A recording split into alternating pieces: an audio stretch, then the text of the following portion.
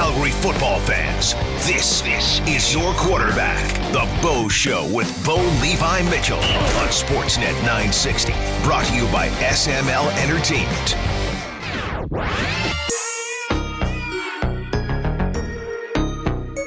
All right, what's going on, everybody? Welcome to The Bo Show. We are at Shanks South. Stop by, have a drink. Let us know what you want to talk about. Text in 960-960 or call in 403-240-4444.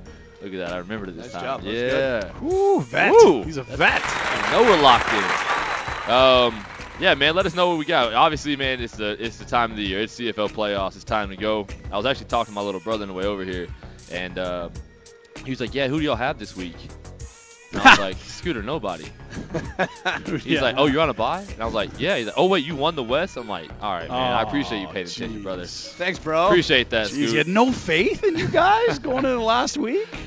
I mean, I didn't. Guess, but he said he can't multitask. He said he was watching the game and trying to work at the same time. It just wasn't going well. There you go. But man, let's talk it out. We've got Winnipeg 10-8 at SAS 12-6, and then we've got BC 9-9 at Hamilton 8-10. Banjo Bowl in the first round of the playoffs. I love it. Now, is that right, Patty, or is it only when it's in Winnipeg that it's a Banjo Bowl? I believe only in Winnipeg it's the Banjo Bowl. Because it's part of that Labor Day, game right? But it might as well be. For what it was Troy Westwood who coined this on Winnipeg radio. And who has a great mullet and fits right into that rivalry. Oh, he's outstanding. Like he is that rivalry. Did you play in a against headshot. Westwood, or he would have been? He would have been gone. No. So he was longtime bomber punter. He was really good. So he was on radio and he said, yeah, and now all the people from Saskatchewan are going to come with their banjos, and it's time for the Banjo Bowl. Was basically so. That's how. Is that really how it started? That's how. Now, was he the kicker, by the way, that when he was in Saskatchewan and played for Saskatchewan, he had like a ton of manure dumped on his lawn when he missed a kick? No, that was Paul McCallum. McCallum, yes. Okay. Because it would have been even better if Westwood and his mullet found his way into that story, Paul too. McCallum missed a field goal, I believe, in the West Division semifinal to beat BC. He missed it, and then he got manure dumped on his lawn. Funny enough, McCallum would go on and he would win a Grey Cup with BC a few years later. Okay, I heard this might not be right. I heard that they actually dumped it on his neighbor's lawn. Oh, they had the wrong address? Yeah. That would be very like Saskatchewan. That's awesome. Yep, I'm not positive. That's just something I heard. That would be awesome. Please confirm that text line. Yeah, I will.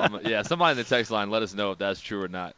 All right. So I kind of want to hear y'all's takes on this. I'm actually, and I know we never do this. Quarterbacks, we tend to shy away and say, we don't care who wins. But what I'm going to do is I'm actually going to give my picks of who I think will win, and I'll give my reason why. And so this isn't who you want or don't want. This is who what you is just gonna say, happen. when I'm scouting it, here's what I this think's is going to just happen. from playing them multiple times, watching them play each other, and I think that's the biggest thing is you got to watch how these two teams play each other. So I'll start in the East. BC Hamilton. 1-1 this year. BC squeaked out a win against Hamilton on the controversial call of punt or field goal from June Jones. That's right. BC scores a touchdown. His two-point conversion ends up winning in overtime. Whoa. And then come back to Hamilton. Hamilton wins 40-10. And that's what's tough for me is that one is it could have been 2-0 swing for Hamilton based off a call. But just based off these last couple weeks, I'm gonna go BC. And here's why. These last couple of games have to have it. You got to win. I didn't see a great performance put out there, and For Hamilton. Yeah. Yep. And Brandon Banks has 12 touchdowns and I don't know 1,700 yards this year, something ridiculous. I think he was kind of helping make that offense run. He was giving that offense a little something that. He'd catch the ball at 5 yards and take it to 20, and that's something you can't teach, something you can't re-sign from somewhere else. So my pick is BC. I think the interior linemen of BC make a difference in this game, get a couple sacks, and obviously the story came out today about Masoli and some knee brace or something, but I'm sure that's just precautionary. But yeah, I've got 75% BC to 25% Hamilton. Okay, which I'm kind of on board with. Hamilton, when they needed a win in their final two games, they couldn't get it. And as soon as Brandon Banks left that offense, remember when Brandon Banks went down, Hamilton had a big lead on Ottawa. Red Blacks come all the way back and beat them in that first game, and then they crush them in the second game. I think as soon as Banks leaves that offense, it completely changes. And I am a little worried about Masoli without Banks right now. They don't really have that big play threat I love Luke Tasker. He is as reliable and as efficient as it gets, but he's not that big place field stretching guy. So I'm worried about the Tiger Cats right now, and I'm worried about their ability to move the ball without Banks, and that plays into how well they're able to run the ball. I kind of feel like BC's got the ability to stack the box a little bit more against Alex Green. I think BC's the better pick in this game. Like you guys talk about the form they're in, and you could tell me about the head-to-heads, but BC's looked like a different club the last, 2 months? Yeah, and Hamilton in the last month hasn't. And you know what? Like last week, let's take that away. Nothing would have changed for them if they'd won or lost. They're still going to Hamilton. Those are the hardest games to play, and you'd be able to account to that given the situation you guys have been in the final couple weeks of the year over the past 3-4 years.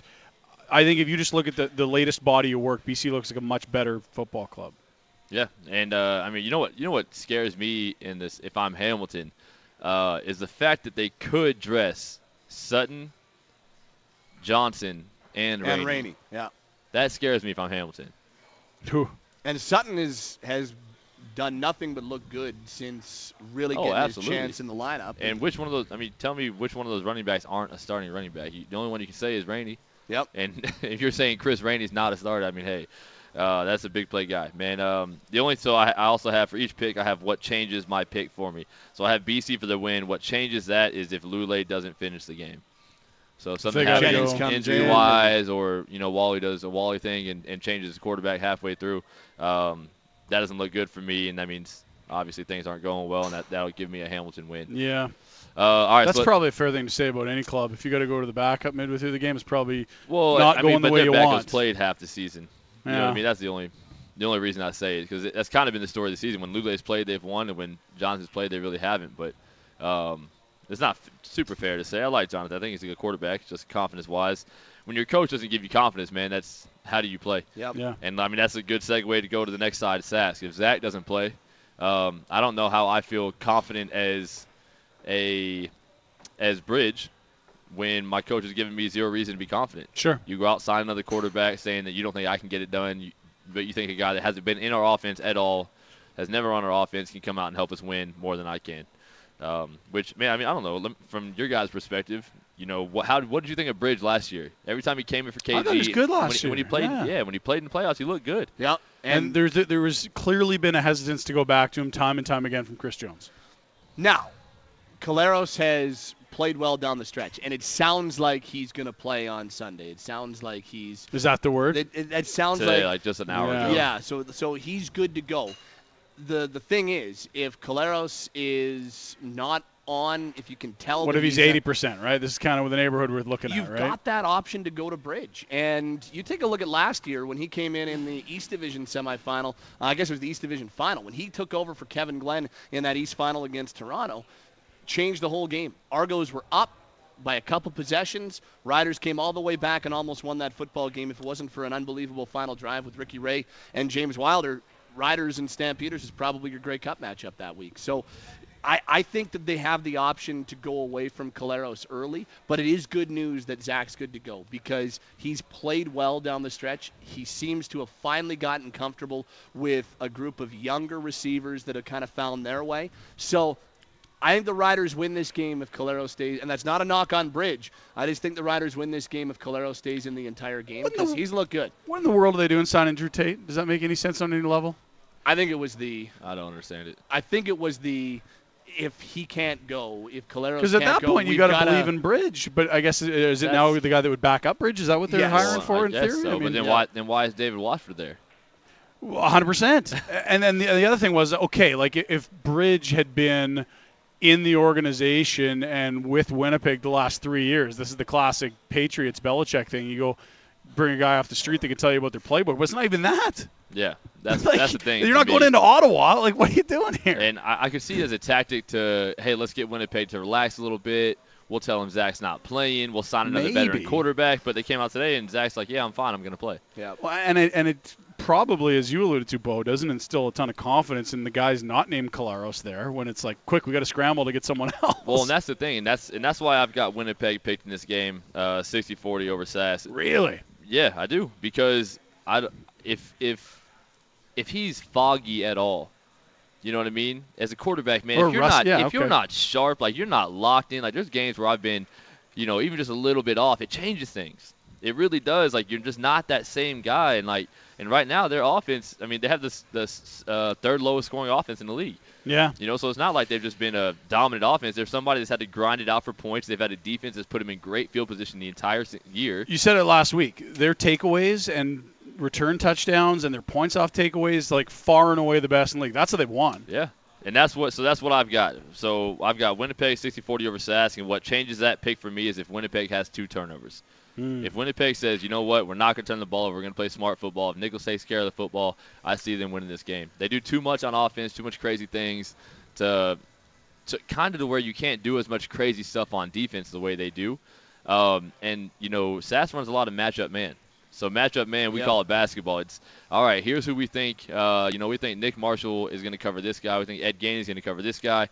And what you do is all of a sudden now, Winnipeg comes out in these crazy sets and guys are all over the field, and you got guys covering in positions they're not comfortable covering in, and it makes it tough on them. And they've done a great job of it this year, and they've done it more than anybody. But again, I think that puts you in a very tough position, and I think Winnipeg is going to be able to create an offense to kind of get around that. There's a big game for Andrew Harris. I'm really interested to see because there's no doubt about it, this offense runs through him. He is as good as Matt Nichols has been down the stretch. He had his first 300-yard game when they clinched in the game against the Stampeders.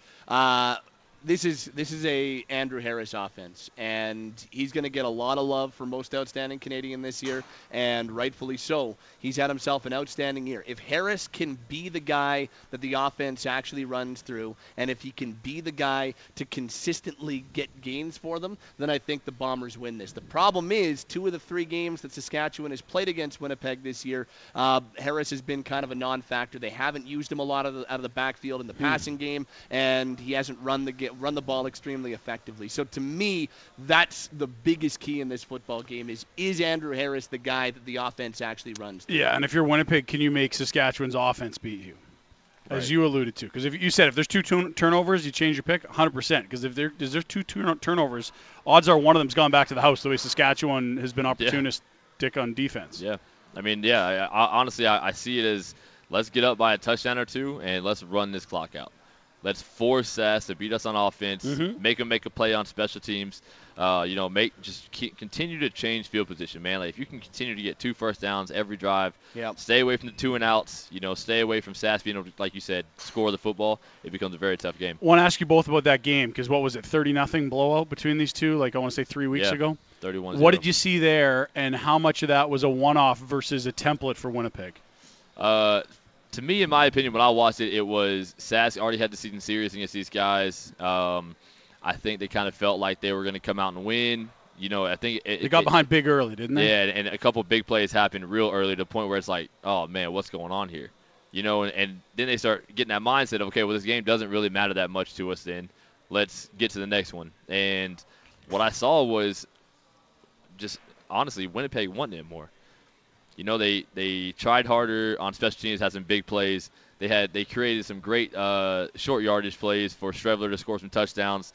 And that's the thing, man. They're doing so many different things. They make you sit there and what I saw a lot of infighting. I saw, Nick Marshall pointing to Ed Gainey, like, hey, you're over there, you're over there. No, you're over here. Like, it's a lot of confusion. Instead of just lining up in 3-by-2, 3 receivers in the field, 2 receivers at the boundary, and then running downhill saying, hey, this is how we're lining up. It makes it very tough for them to run their matchup man and change that up for their zones. What did you see, Patty? Well, it certainly looked like a one-off to me. I mean, let's not forget that Saskatchewan went 9-2 down the stretch. They beat a lot of good teams, and that was kind of their worst game of the 11 they played. It looked like just a bad game for the Riders where they kind of saw a snowball, and it was getting bigger, and they just, instead of reeling it back in, they said, you know what, let's just get out of this game. And, let's be healthy and let's get out of this game. And you don't want to say that, but that's kind of what it looked like. And I'm with Bo. I mean, that was a desperate game for Winnipeg. They needed it. They were in a situation where, at the time, BC and Edmonton were right there with them. So you had one team that absolutely needed it. I think at the time Saskatchewan had already clinched a playoff spot, so it's only natural, I think, if you've got one team that truly is urgent and the other team that is maybe trying to manufacture it a little bit more. It's not all that different. Well, there's still lots to play for Saskatchewan. It's not all that different than what Wally Buono said after Saturday's game. Yeah, that's fair. Basically, Wally said, it's a funny sport. Like, if you don't feel nervous, if you don't have those butterflies, if you don't have that anxiety, and you know what's coming next, it's tough to manufacture the intensity you need in this sport particularly. And I think there might have been a little bit of that going on, too. Well said. See, and that's what got me about us playing BC is, you have to drop your roster the day before the game, and they've got all their starters listed. And I was like, oh, okay, they're gonna play. Like, they're gonna come after it. But the thing is, man, like what you said, is that if you don't want it, you're not going to go out there and play like that. And to me, if you were wanting to play in that game, you were wanting to compete in that game, you should have had some backups in there. Some guys that were hungry, some guys that they got something to prove, Because I'm telling you right now, Odell Willis and Sean Lemon did not want to get touched. I mean, every time somebody came to cut them, they jumped away from them. I mean, y'all saw how we ran the ball on them. They moved out of the way. It was there was times where you could tell, like, they did not want to make plays in the football. They just wanted to get to the playoffs, and rightfully so. I understand. Like, the game has no meaning for them, and it's like, and they're like, hey, why have I played all season to get hurt in this last game right before playoffs to help my team make a playoff push? And I think there's just a message that has to be, sent from head coach to players and players to head coach, like, hey, man, I'm locked in, I'm ready to play, I have something to work for. Or, hey, man, give me a game, old guy like Odell Willis, hey, give him a game and put another D in there that's hungry and wants it. But yeah, all right, well, we will jump to break real quick. By the way, we've got varying reports of clarification. Someone said it was the West Final and it was his neighbor's place. Other people saying it was his lawn and there was a guy got charged after. So we still haven't got to the bottom of the Westwood manure pile. But then also that's the McCallum manure pile. The McCallum manure pile. Here's the Westwood story, and this is exactly what it is. So basically, Troy Westwood went on radio and said Rider fans are hillbilly banjo pickers. Then when they asked him if he wanted to kind of rescind that and apologize, he says, and as the texter says, and Westwood deadpans something like, quote, I'd like to apologize. My comments are really inappropriate. I should have never insulted banjo pickers by grouping them as Rider fans. That's not fair. Oh, man. Not everyone in Saskatchewan can play the banjo. We'll end on that one. We'll take a break. When we come back, you'll have the Bo Show on Sportsnet 960 The Fan. This is the Bo Show. Hell yeah. On Sportsnet 960 The Fan.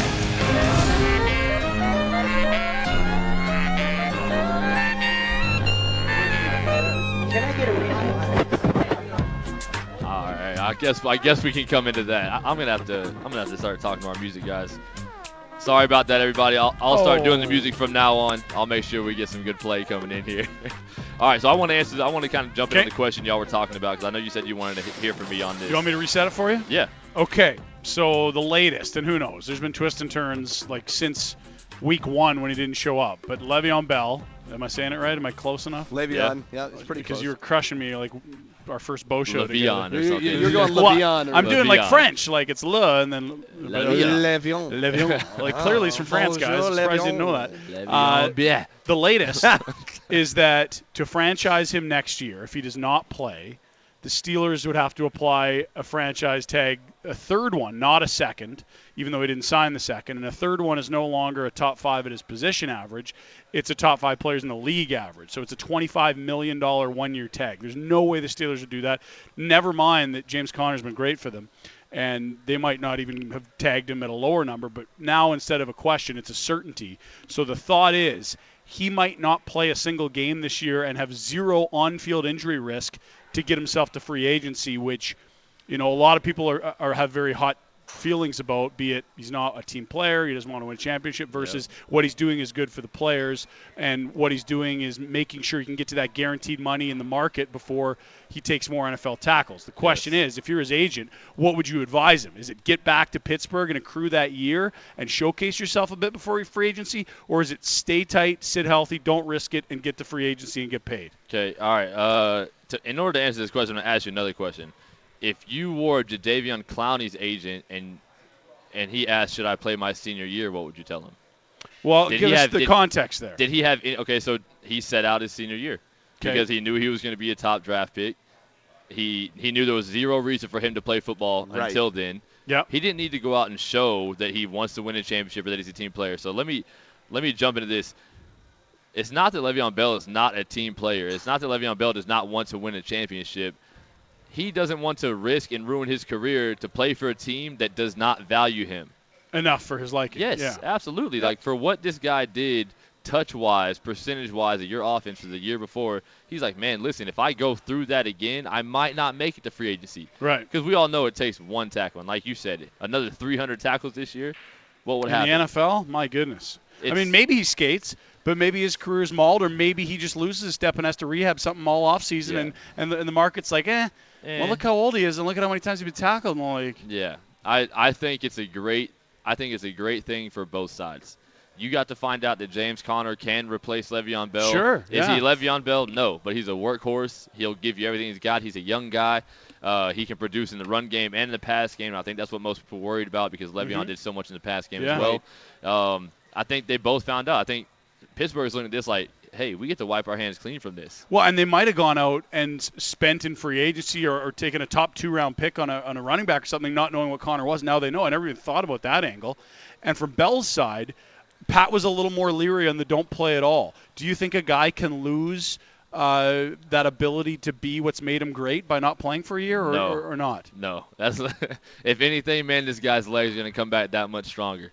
I mean, hey, if you take Conor McGregor out of the game for a year, he's going to come back and some of his handling on things might be different, but if he's out there at least doing something, he's still going to be Conor McGregor when he comes back. Yeah. No matter who he's playing for. Yeah, and one of the points I made was, look, you could get out of shape, not playing for sure, but I'd rather try to get a guy into shape than have him rehab a serious injury. Absolutely. Now, what is he doing out there? That is my question. If he's not doing things out there, like he should still be training right now. Yeah, sure. He should still be running around, and obviously you hear the reports of the opposite because who's going to report that he's out there working out? Nobody. Right.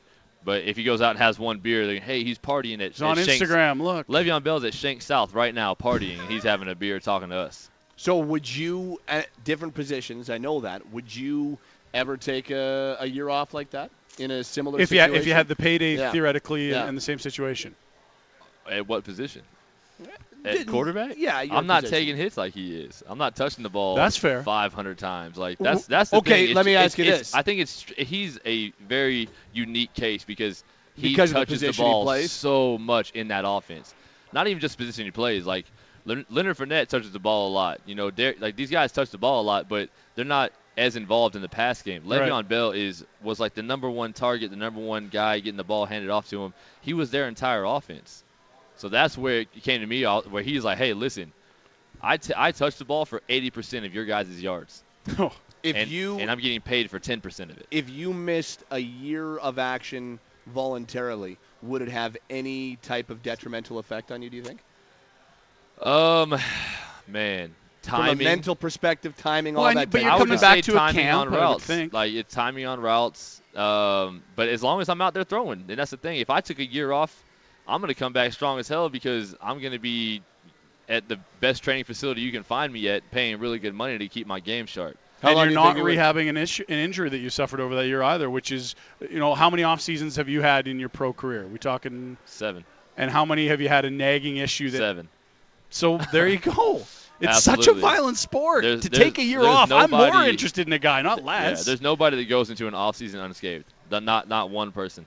So how long would it take after a year off to get your timing back, do you think? Would it take training camp? You'd be good? Training camp, and games are always different. I mean, you get better in the games. Your timing becomes better in games. So the thing is, man, I'll be honest with you. I can look at it from Le'Veon's perspective. That guy's not going to lose a thing. He's not going to lose a step. His legs are going to be that much better. He's going to feel great. His mind will be recharged that way. He's going to be playing for a team that wants him. Wants and him will desperately. Pay, yes. And they'll show you, hey, the Buffalo Bills, we want you. Here's $25 million. I don't care. We need somebody that can touch the ball for 80% of our offense. Or it's it's interesting because I would agree with Pat's and some of the general sentiment is like, oh, what's important to Le'Veon? Is it just getting paid or is it winning? And okay, sure. And that's not exactly what you're saying. I don't care about that stuff. I just think there is more risk involved in missing an entire year than summer. I just don't think it's as much of a slam dunk that he comes back on a new team and it's like he's never missed a beat. I just don't think it's as much a slam dunk. I think there'll be a lot of teams that will say we'll pass. But there's 32 teams in the NFL, and there's he'll probably get paid. I think a we dozen all agree on teams that would say this is a game changer for our offense. We'll give him the guaranteed money he wants. We'll give him $40 million. We'll give him 3 years, because that's what he's looking for here. All he's doing is saying $14 million plus injury risk or $40 million guaranteed over 3 years. Which one am I picking? He'll get paid. Listen, I'm not a money guy. I have to side with him on this because he deserves it. And I'm not saying that this is not going to happen. I'm not even saying that he's playing it poorly. Yeah. I just don't think it comes without risk. That's all I'm saying. Oh, absolutely. I do think there's a risk. The risk involved is all on him. Is he not training the way he should be right now? Is he not staying in that NFL week-to-week shape? Is he not out there grinding and getting his body to the point where it needs to be ready? Then that's the case. But I tell you what, that man didn't get to where he is today by not being that person. Sure. And Ryan asked the question about an hour ago, if you had advice to give him right now, knowing everything that's happened to this point, you're his agent. Do you tell him to sit out the rest? Sit his ass at home. And I think that's where I am Go too. work out. Get to the facility. Even knowing that there's risk, I'm there too, especially knowing what's happened at this point. Yeah, and there's risk on both sides. I'm not saying there's not. I'm just saying the risk of injury is so extreme for that player, given what Bo said and what percentage of the plays he was involved in that he ended up getting tackled at the end of. Yeah. That risk it absolutely dwarfs any sort of rust and or mental sharpness in my opinion. So how many more guys go down this road, especially if he comes back, gets his 4-year deal at $43 million guaranteed or whatever? How many other guys go down this road? How many other guys have been in the spot? How many guys are Le'Veon Bell, though? That's the thing. And most that are get other paid, guys Bo. can do it. Other guys can do it, but it's not going to benefit him that much. Le'Veon Bell is a unique situation. Le'Veon Bell is Le'Veon Bell. I promise you. I know there's 32 teams in the NFL. 31 other teams are going to send out are going to send out a contract offer.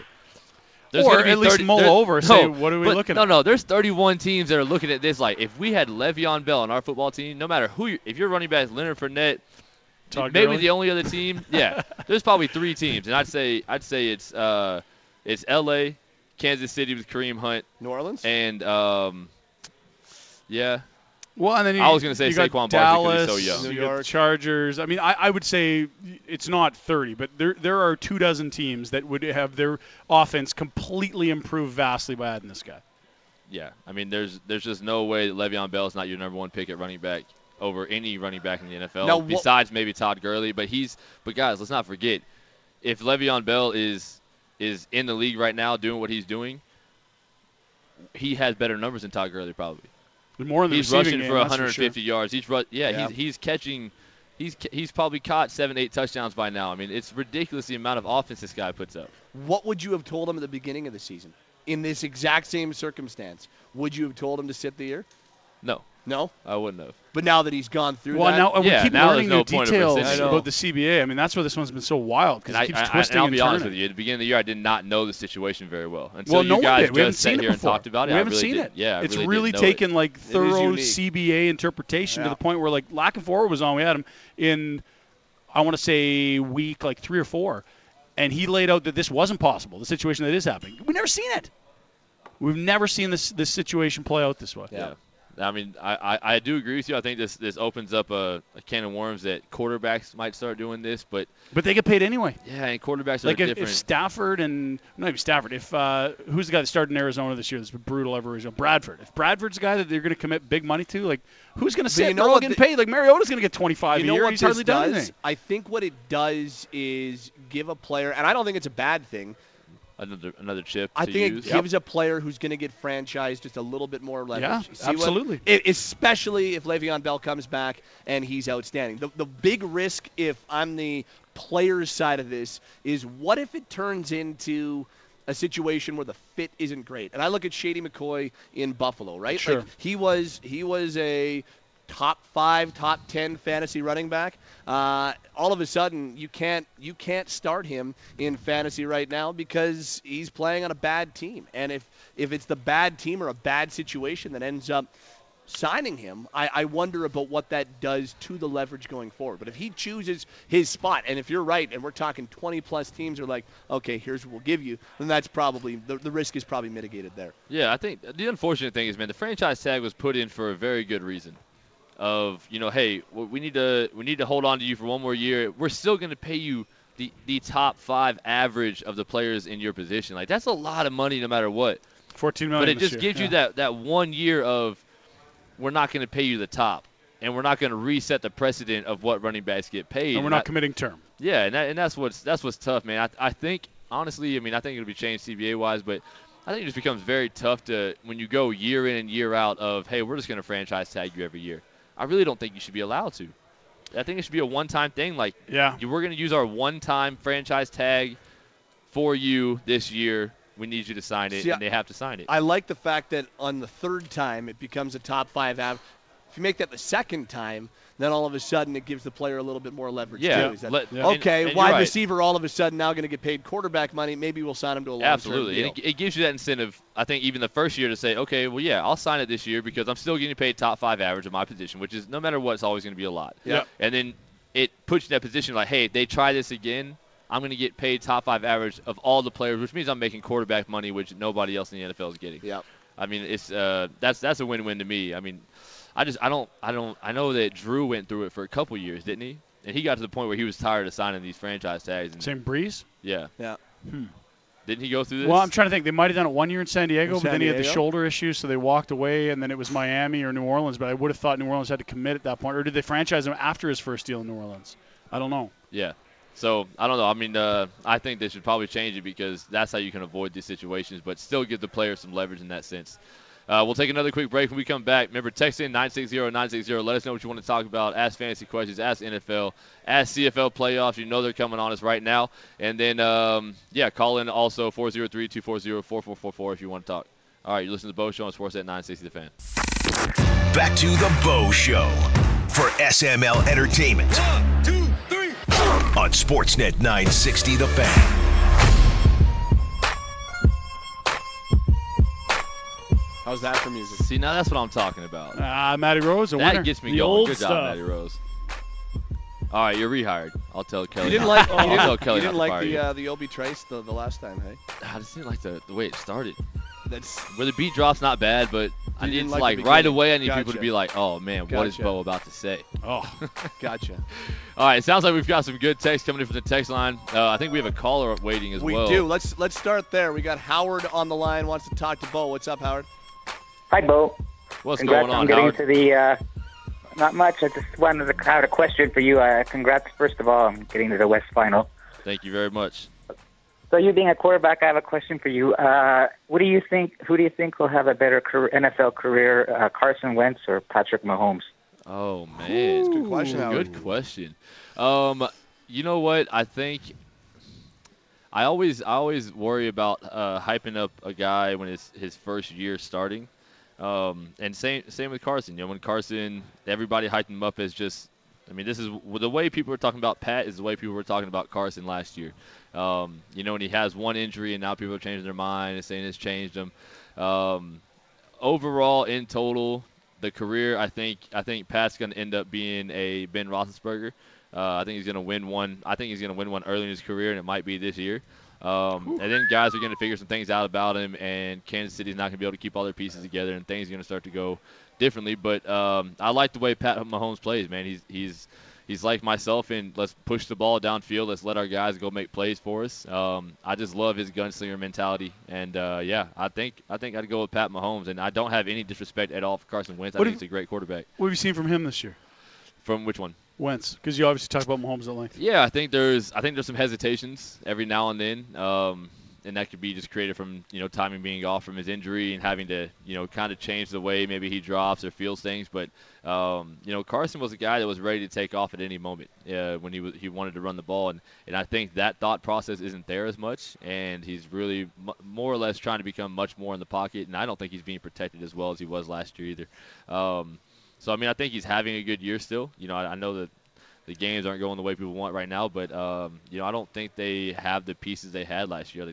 Sometimes when you lose small pieces, even guys like Trey Burton, it's things that you don't realize how much you value in part of your team. A tight end that was a guy that could block, a guy that could sneak out and be uncovered, but he was always going to catch the ball and he always knew where to be. Sometimes those pieces, they're invaluable, man. And I think they're kind of missing that right now, and obviously missing Alshon early in the year really hurt. Another phone call. This one's from Tyler, who wants to talk to Bo. What's going on, Tyler? Hey, not too much, man. How you doing? Doing good. Where are you calling from? From Calgary, obviously. Just out doing some running around today. So, hey, good luck on the next game here coming up, and hopefully the Grey Cup. Tyler, I have a question real quick before you start, bud. When you say Calgary, obviously, are you saying that all of the listeners are only from Calgary? Well, you know, it's AM radio, so you kind of guess you think you're in the area, but I guess now with the internet, they could be anywhere. So. I'm just messing with you. All right, what's your question, bud? You know, about the live mic games. I know with a lot of terminology, I know you don't have to answer anything you're not comfortable with, but I know with the first live mic game, you were kind of using your city name as kind of your play count or as your call. And then at some point in the game, you change it up, and you actually got the other team to go offside. So it was kind of cool as a fan's perspective to kind of see a little more of that side of it. But my question is how much is it terminology? Like, do you guys change it multiple times per year, or is it kind of just case by case with that kind of stuff? Hey, first off, I just want to say that's an amazing question. Yeah. Detail. But stay on the line because I want you to reply to this. Okay. So I love that you picked that up. Absolutely, you are correct. We were using city names, and we changed it halfway through because we know they know it as well. But let me ask you this. You're a fan watching the game. Have you ever played football? Not competitively, no. Okay, so you've never competitively played football, and you picked that up. So how much do you think that the other teams are picking up, and how hard that makes it on us as an offense to create things and create terminology and change words in order to still be competitive? You know, so when it comes to your question about live mic games, man, we hate them. You know, we're not very big fans of them because for that exact reason. You know, we have an entire year of trying to get guys to go on a certain cadence to not jump off sides, and then now we've had 3 live mic games this year, so we've had to change it 3 different times. And I think it hurts us. I think it hurts the game overall. You know, for you, what you picked up is awesome. It's awesome you picked that up, but you know, like you said, from a fan's perspective, that was cool for you to see, right? But how much does that stay cool each time you hear it? You know what I mean? Like it's kind of a dying off kind of thing. I thought it was a cool one-off kind of instance. Like, hey, you got the live mic, you got to hear what things are going on here. Maybe we'll do it once a year. But we've done it so much, I feel like it's kind of worn off a little bit. Don't you feel? I agree, and like as a fan, like I want what's best for the team, right? Like if it's easier to have, you know, not have that, you know, being on air, and you guys can have a little more secrecy, I'm all for that. I don't want the play calls to be kind of blown up, but yeah, I definitely see your guys' side of it. It must be a coaching nightmare to have to go through all that. So I agree with you on the diminishing returns. I think it's less neat each time you do it, and I feel like if you did it once a year for every team and you let them go into a bye after, that might make things easier. Would you agree with that? Yeah, I would absolutely agree with that. But Tyler, hey man, thank you very much, and I appreciate the call. Yeah. You know what's crazy about that is so Nick Arbuckle, his fiance, is out here now, and she's watching the game. It's a live mic game, and she talks to Nick after the game. She goes, Nick, they were not turning y'all's mics off, and she's like, what are you talking about? She goes, the other offense was on the field, and I could hear Bo telling Chris, hey, keep running on your go route. I'm coming to you next drive. I'm throwing the go. She's like, how is that possibly still on there? You know what I mean? Like, why is that on there? Why is there even a chance to put that on there? It makes absolutely no sense. Well, it's got to be frustrating. And the thing is, you know that there is, especially on those live mic games, you know that there is somebody on the other team watching the game, listening to everything, and reporting back. Right. You know that they are just trying for those tidbits, to pick up that little bit of an extra edge. Yeah, I'm not. Listen, I understand we're trying to make ourselves more valuable in the open market to get people to watch. I know sports is as a television watching, it's going down numbers wise, but you're in the entertainment business. That's what you're exactly. We're in the entertainment business, and I think what's rough is that sometimes once the entertainment starts to overcome the actual play of the sport, that's when things start to go wrong. You know, when you start worrying more about how do we make this more entertaining? Well, you know what? You know how you make it more entertaining is the play on the field. And whenever you do anything that takes away from the play on the field, you're taking away from the people watching the game. Because I can't tell you how many countless times I've had Americans, family members, friends watching the game, and they go to review, and everybody in the room, even the guys rooting for the other team, are all like, yep, that's a catch, or that's a fumble, or that's not a penalty. And it goes the opposite way, and they're like, okay, let's go watch something else. It's just once you start ruining the play on the field, it becomes too much. Yep. And I do think that they probably will keep on doing these things. I don't feel like the CFL is just going to stop doing the live mic games. In fact, I wonder what else they might do to keep on pulling the curtain back going forward here, because well, we're going to address that in the CBA. That's a big thing for you guys. Yeah, we're not happy with it. I mean, it was cool. It was one of those things where, like, 2 years ago, we're like, all right, yeah, that's fine, we'll do it. I mean, look, Riley and Moss wouldn't even do it because they knew how much it would hurt them, right? Because they saw ours and they were like, there's no way we're putting that information out there. They run no huddle offense, they can't do it. Yep. But yeah, that's the thing, is we had to start changing a bunch of our no huddle calls and everything because of these live mic games. And now that we've had 3 or 4 on the year, we go to play a team in the playoffs, like, all right, cool, let's go back and watch all the live mic games, let's get everything we can get down. And we've got to go back now and watch those. We got to change every one of those plays, make sure none of those things are on there. So yeah, man, it's definitely taken away from the play on the field. Okay, so here's a question, because you hear on NFL games, they don't have the live mic games quite the same way, but you can hear Rodgers and his cadence, you can hear Brady and his cadence, and you can pick, like, that Rodgers is green 19, like, and like you can pick that up. Now, is that the same type of disadvantage, even though you can, like, that's not the same type of live mic? Yeah, that's a boom mic, right? Yeah. Like, I like that. I think you should be able to hear that. I'm cool with you hearing everything I say after I break the huddle. I don't care if you hear anything I say, because there's no way. Gotcha. If I turn, and that makes sense. That makes sense, because they're already hearing stuff that you're yelling at the line of scrimmages. Right. But what's in the huddle should stay private. I get that. If I turn around to Don and tell him, hey man, like I got, I'm turning to my right. We just always confirm with each other, whatever. Like you do that. There's nobody that can relay that to the linebacker in time to make the play. And I think that's the biggest thing. When I'm talking to my player on the sideline, there's no reason that should be publicized to anybody out there to let him know that I told Chris Matthews, hey, I'm coming to you next drive on a go route. Like, stay ready. That's something that the other team could use. Absolutely, they're ready for that. 100%.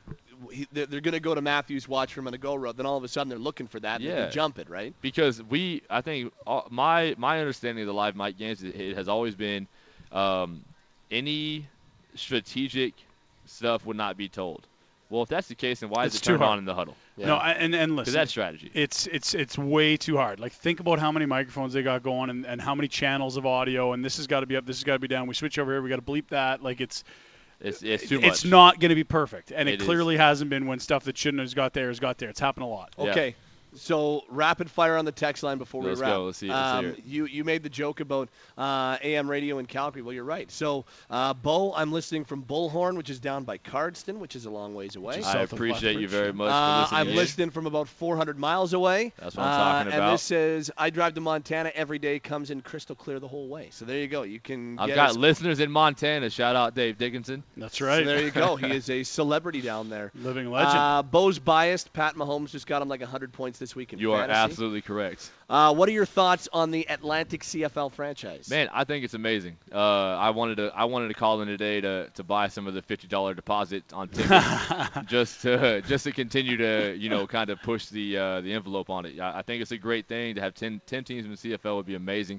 We were sitting here talking about how many other cities actually could do it in our opinion, but I think it would be an awesome place to do it. I think in the East Coast too, you would have a huge advantage playing over there.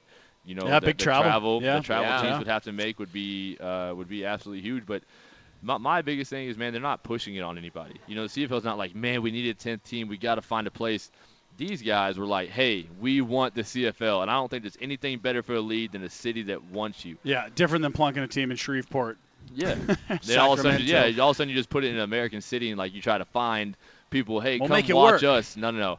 There's a city. There's cities in an area out there, the Maritime. They want you, man. Come out there, and I think it'd be a great thing. Bo, are you working on left-handed passes yet? Like that's Pat from Mahomes? Your wife, I think. It's not, but I wouldn't be surprised. She did text in right. Oh, that was my wife that said that Pat Mahomes got. Oh, that was points.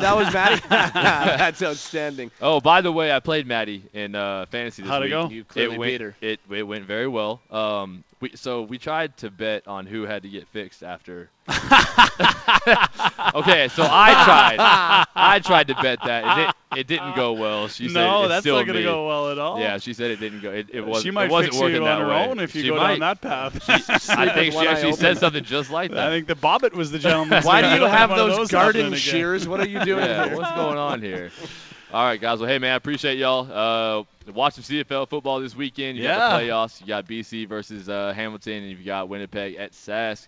And we will be waiting in the wings to find out who wins those games. So appreciate you guys. Top City, hell yeah. That's the Bo Show, brought to you by SML Entertainment. Pool tables, hot tubs, patio furniture, and much, much more. 5 locations in Calgary, Cross Iron Mills, and Red Deer. Go to smlentertainment.com for details. Up around the corner, Daily Calgary Flames round table. We've talked goaltending the entire year on the round table this year, but I've got a different spin on a goaltending question next as Pinder and Steinberg resumes. Sportsnet 960 The Fan.